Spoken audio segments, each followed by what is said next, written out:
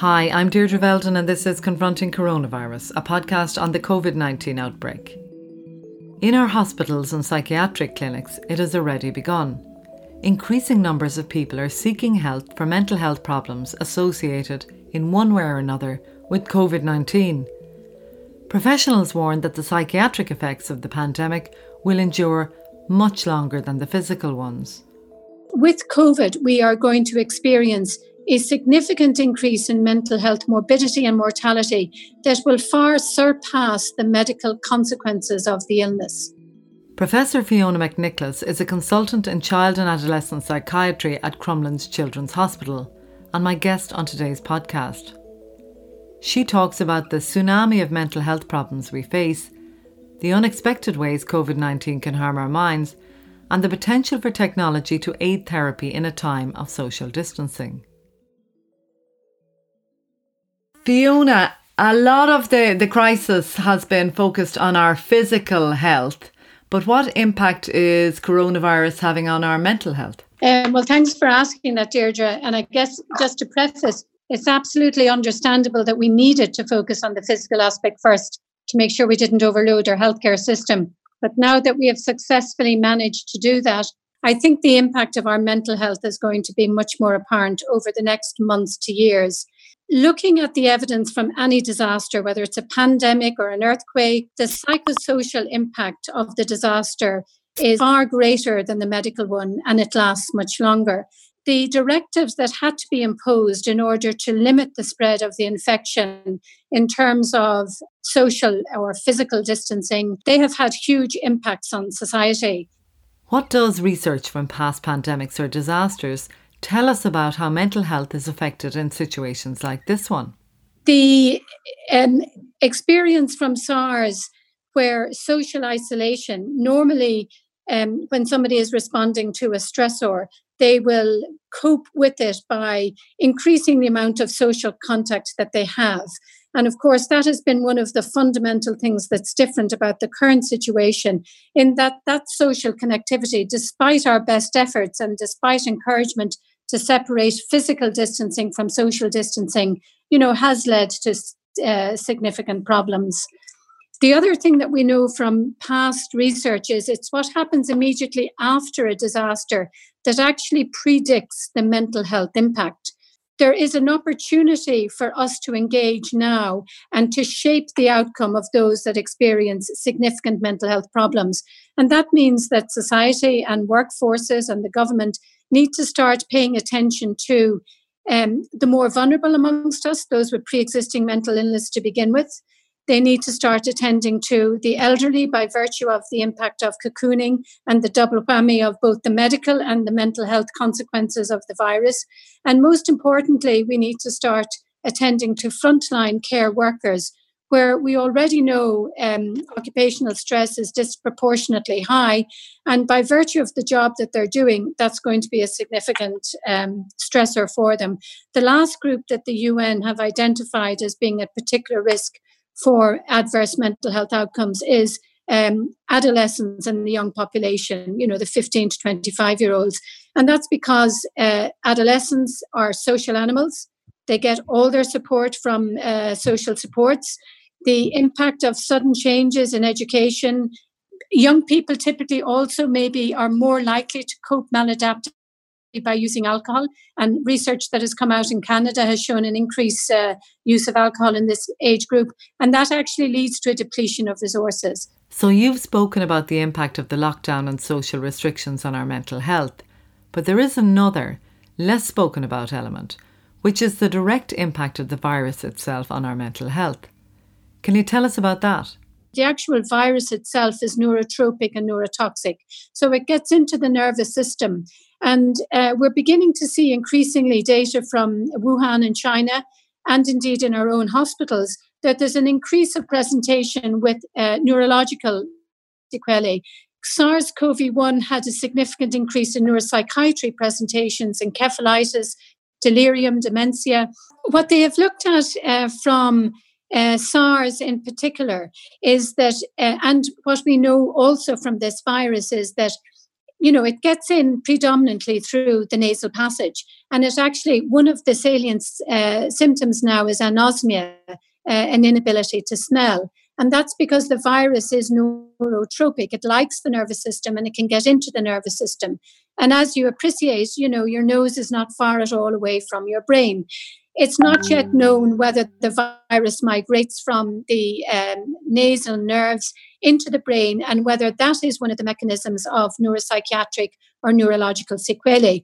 The MRI of brains show abnormalities from previous SARS work, but not yet, there isn't sufficient data from the current pandemic. So we mustn't think that the psychological impact is just going to happen by virtue of maybe post-traumatic stress disorder, and anxiety, which are often the initial types of presentations. But this will continue for years to come.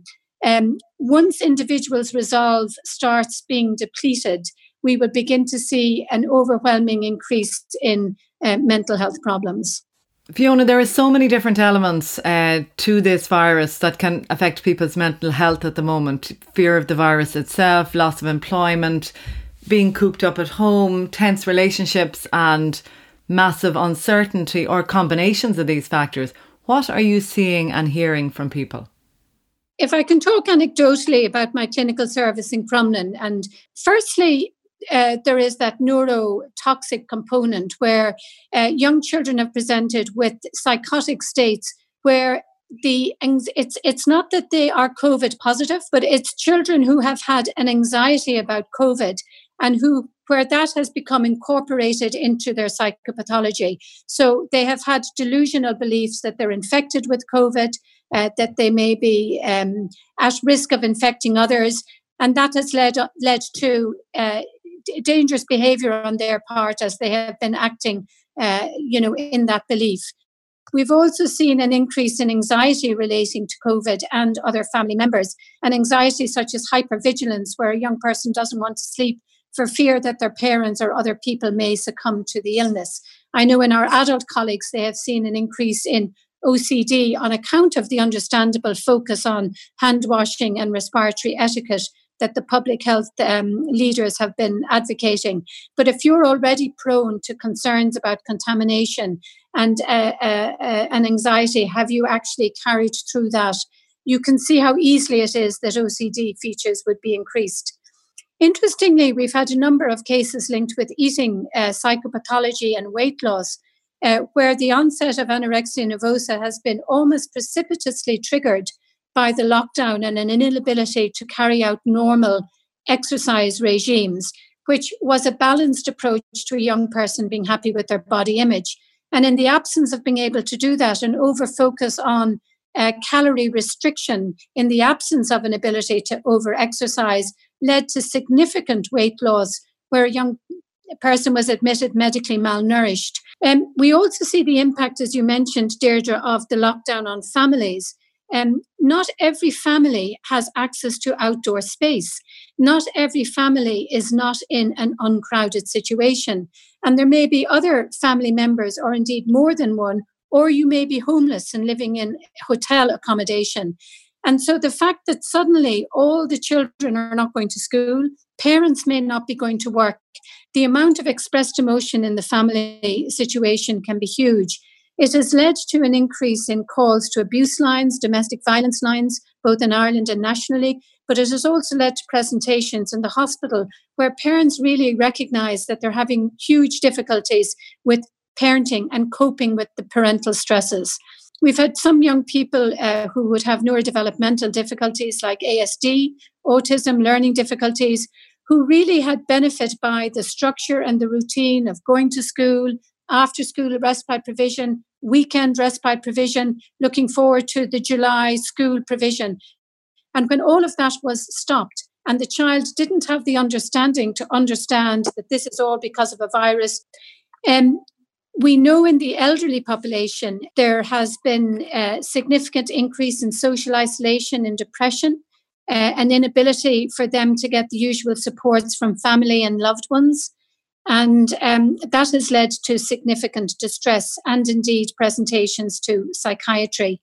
But I guess, Deirdre, what we also are afraid of is that individuals with new onset mental health problems or indeed deteriorations in mental health may also not be presenting when they should, for either fear of infection if they present to services, or because when they contact their service, they're encouraged to perhaps consider telepsychiatry, and not everybody has access to telepsychiatry.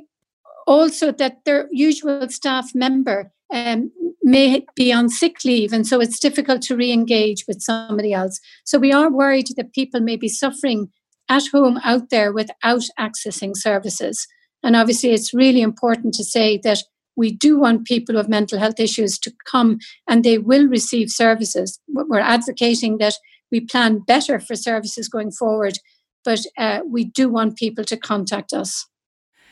That's quite a litany of different effects in real time, Fiona. But of course, as you say, a lot of this, the impact of this will be known down the line. And in the same way that we ensured we had increased capacity to deal with the major surge or demand on our hospital system as a result of COVID-19, what are mental health services doing to prepare for the impact of the virus on people's mental health? And what does the government record of relatively poor investment in mental health services mean in terms of our ability to respond to this? Well, first of all, I'll just mention where we were before COVID, Deirdre. In Ireland, 6% of the total budget went to mental health, and that had dropped significantly from a high of previous years, and dropped ironically despite a recession where we know mental health problems increase, particularly linked with unemployment. So child psychiatry in particular were operating at just over 50% of what was recommended in a Vision for Change in 2004. And in addition to poor resourcing, we also know there was significant difficulties with retention of staff once they went into a service. So on the first hand, pre-COVID, we had reduced resources, which have been long-standing, so it's very neglected. Secondly, we were becoming increasingly aware more laterally of the stress levels within medical services, health services, and more specifically, child and adolescent service. And a recent study that we carried out just about a year ago showed that about a third of child psychiatry consultants were suffering significant burnout and considered leaving their job in the previous year, changing jobs as a result of the stress level they felt under. And more concerning, if asked to go back again and enter a specific career, a few of them would have entered child psychiatry as a career. So we were aware before COVID that we needed to focus on the occupational supports for the clinicians working within the mental health services.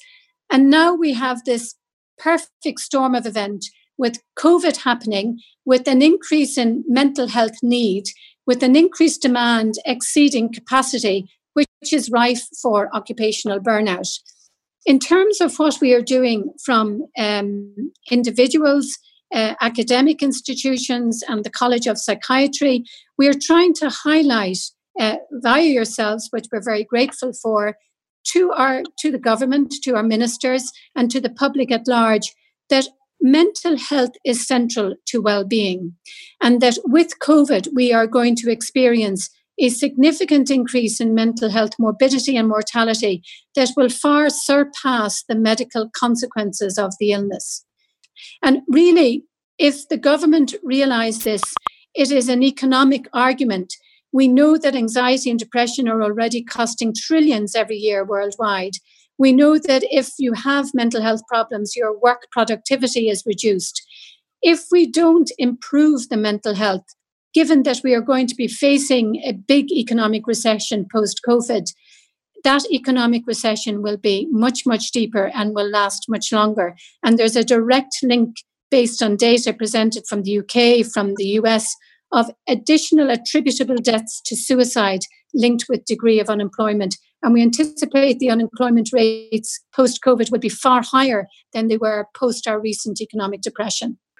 Fiona, we haven't yet seen the updated version of the Vision for Change, but there has been a suggestion it will include a provision for mental health services to be provided remotely via online therapy and counselling.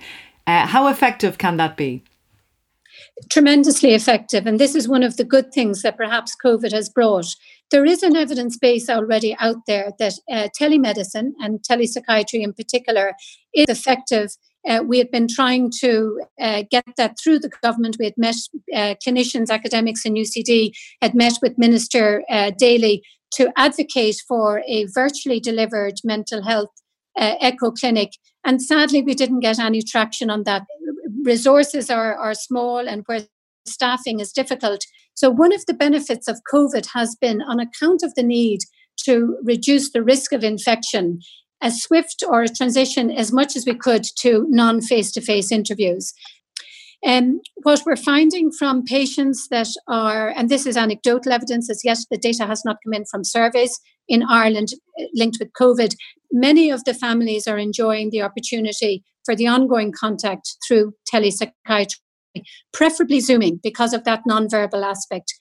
We are also aware that clinicians value it, but they recognise there's a need to be trained adequately in it. So in terms of how you Zoom, where you Zoom, how you're ensure the safety of the Zoom call for the recipient, how you take into account how you're going to respond if there's a mental health risk, if the person seems like they are actively suicidal or if they're psychotic and need to be seen physically and brought to a more secure space. And also good record keeping. So again, there is training there. We have got clinical guidance on that. Our own services have done some seminars on telepsychiatry. There's a small group of people where telepsychiatry would not be the best option, either initially for the first assessment or for ongoing assessments. A person who's very agitated, behaviourally disturbed or psychotic, a person who's very much at risk, they're at risk of suicidality, where you might need to respond immediately after your initial assessment. Also, where you do suspect that a person is oppressed in a situation where there may be some abuse or psychological abuse going on, and where you really want to afford, whether it's a child or an adult, the security and the confidence of a one-to-one in a room session where you're able to make sure that nobody else is coercing them to answer the questions. Going forward, we need to make sure that the government dedicates specific funds, doubling of the mental health funds for specialised mental health service would not be unreasonable. And that the government would focus and commit to that. They would also commit alongside to making sure that the ongoing disparities in our community are not allowed to continue. Disparities by physical health, by mental health, by broadband structure, by the presence of having a home over your household. What we would really love, the public, the media, society, all of us to realise is that my health and well-being is very dependent on yours. If you are healthy, both mentally and physically healthy, number one, you're not going to spread this virus in the most immediate terms. Number two, your mental health well-being will contribute to the economic recovery. Your mental health well-being will contribute to the mental health well-being of all of your family. And so we can't tolerate disparities where I'm okay, but you're not okay by virtue of either your genetic vulnerability, your financial, your educational, your socioeconomic vulnerability. Of course, people who were being treated for mental health issues prior to all of this have had their services curtailed in some way during this period. Are you seeing the effects of this now? We are. But the first thing we're seeing is that for some people, they're not attending, and especially in the immediate aftermath. I guess everybody was in survival mode. They locked down the hatches. They were so fearful they didn't move. But we definitely saw a reduction in presentations to services. And then slowly now we're beginning to see an increase in urgent assessments. What we're not seeing as much of is the routine referral of cases. And these cases will only continue to deteriorate. So if you have a child with anxiety or a child with ADHD, or you're worried about autism, an inability to commence an assessment and start intervening at the same time when the parent is also stressed with lockdown or unemployment or financial pressures mean that what might have been a very easy disorder to manage initially will start having additional comorbidities linked with a delay in treatment. That we know the longer the duration of untreated psychosis, the more difficult it is to treat later on, and even the risk of more neuropathology associated with it. So we are fearful that if we don't continue to outreach to the public and to primary care clinicians, also those phenomena might have been more evident when you were in a school setting, where the teacher would have had a very important role in highlighting the beginning of clinical concerns, whether it's depression or anorexia, or a child who seems to be responding to abnormal stimuli, or indeed at work, a person who might be behaving unusually or not attending. Because other people are not meeting with those people and being able to both tell the person themselves, I'm worried about you, or suggest to those that are, in a caring room, and that person may continue with that illness for a lot longer and only present at the time of crisis in a much more serious state. Fiona, from what you've been telling us, we have a real battle on our hands to preserve people's mental health in the years ahead. And yet, strangely, the pandemic hasn't just had a negative effect on mental health. It has had some positive effects too, hasn't it? There is an unusual group that actually COVID has been better for some people. Those with social anxiety, where their biggest fear was interacting socially, maybe perform at work or in a school setting, they have actually experienced a significant reduction. So when we're doing follow-up therapeutic work with those with social anxiety, anecdotally, they're reporting they're doing very well.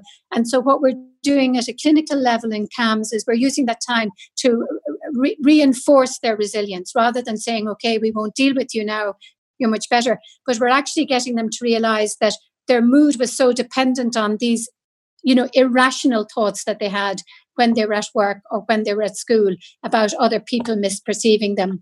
And so for that group, it can be very helpful. And for some of the eating disorder group, it's been mixed. So for some of them, because there hasn't been that socializing initially and that constant peer comparison, they also haven't had to feel as worried about their own body image and how they fit in. Although, as I explained to you, we've had unusual presentations linked with COVID as well. There's been a lot of talk, Fiona, about creating a special programme, an educational type programme during the summer for children with autism and special needs. How important would something like that be? Tremendously important.